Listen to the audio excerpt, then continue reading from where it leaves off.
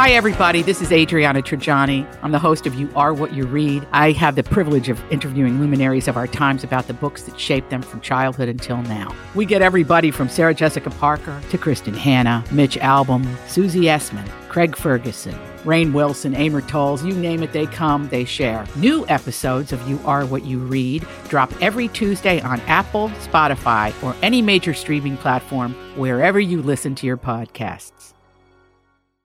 A family company. This is a My Talk Dirt Alert.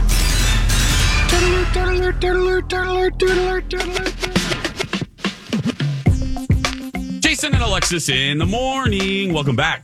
You got the little dirt alert about 20 minutes ago, and now Holly has prepared for you the main entree. Rack of lamb, garlic mashed potatoes, broccolini roasted with just a finite amount of spices. It's the full-size dirt alert. Oh, well, the big headline today, Jason and Alexis, we talked about it in the 6 o'clock hour, but for our 8 o'clock friends, Lizzo has responded to the sexual harassment lawsuit filed against her earlier this week. And she's responding to those allegations that were made against her by members of her dance team who accused her of sexual harassment and creating a hostile work environment. Now, Lizzo put the full statement up on her social media accounts, and we won't read the whole statement, but it does read in part that these last few days have been gut-wrenchingly difficult and overwhelmingly disappointing. My work ethic, morals, and respectfulness have been questioned. She goes on to say these sensationalized stories are coming from former employees who have already publicly admitted that they were told their behavior on tour was inappropriate and unprofessional. She ended her statement by saying that she doesn't want to be perceived as a victim in the situation. However, she is also not the villain.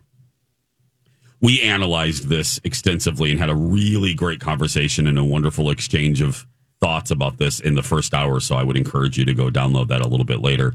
More than we can do here in the Dirt Alert. But I think the truth is somewhere in the middle. And my inner instinct, as they say in Best in Show, leans a little bit toward Lizzo's side. I'm going to be cautious taking in all of the pile-on that's happening right now and putting it through kind of a sifter, because this is what happens. We lift people up and then we love, and I'm talking the tabloid press, loves to tear them down when they see blood in the water. So I'm taking my time forming a full opinion on this one. Yeah, hoping there's receipts on both ends, and justice is served. There's the lawsuit, if it does in fact happen, that it's swift, and this time period, this limbo period, is when, like she's saying, the pile-on, all of the sensational stories, all of that, becomes can be out of control. Exactly. So Lizzo making her statement. The lawsuit has been filed.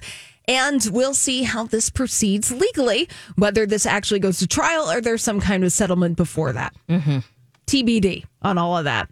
But someone who's moving forward with their life, Prince Harry and Meghan Markle, that seems like they are turning a new leaf. They yesterday, they launched a new initiative with their Archwell nonprofit organization.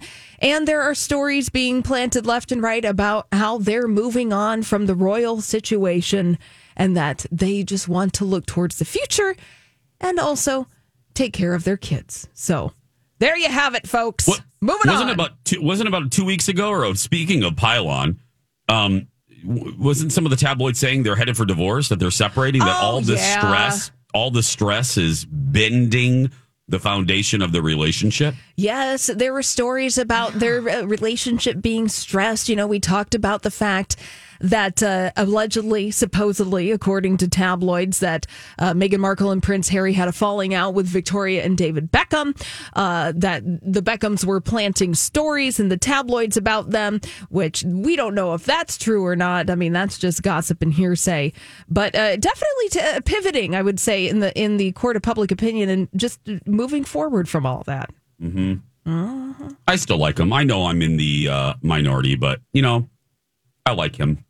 I always have. And I enjoy her. I think she's gotten a bad rap in some instances. Both can be true. Yes, both. Thank you. Yeah, both can be true, but it does seem that they're moving away from perhaps self-analyzing and presenting that to the public. And they're pivoting into doing work that's not necessarily focused on telling their individual stories. Good idea. Yeah. Let's move on from that story over. Oh, Tom Brady. He's not posing in underwear this morning. I'm sorry to say it. I'm sorry. Oh. But Tom Brady did buy a football team. Mm-hmm. He's now co-owner of the Birmingham City Football Club. What the hell is that? Soccer. UK soccer. Oh, okay. He said, I've got a lot to learn. Yeah. But he knows a few things about winning, you guys, and I think they might translate pretty well. And being an underdog. And being an underdog and being a hot, rich, one of the GOATs of all time in the NFL. Yep. Holly, that's great. Yeah. Are you sure? Are you positive there are no underwear picks today? Well, are you sure? But here I wanna give you a silver lining, Jason. Okay. If Tom Brady is now the co-owner of Birmingham City Football Club. Yes, friend. Tom Brady also, I think, has a stake in that underwear brand. What I'm saying is that perhaps there's going to be some synergy between underwear and soccer. And some of those players, I'm just letting you know, you might be in for some thighlights. Oh my, yeah. You might be in. They might come in a little lower than the shorts. But that's why. Or there's a goal and the shorts come off. Oh. A hat trick. By the way, that's from a KFC commercial. This loop is, You got to listen to Second Chance Romance if you missed that. More of these stories at mytalk1071.com. When we come back, it's Naughty Family Feud. Next.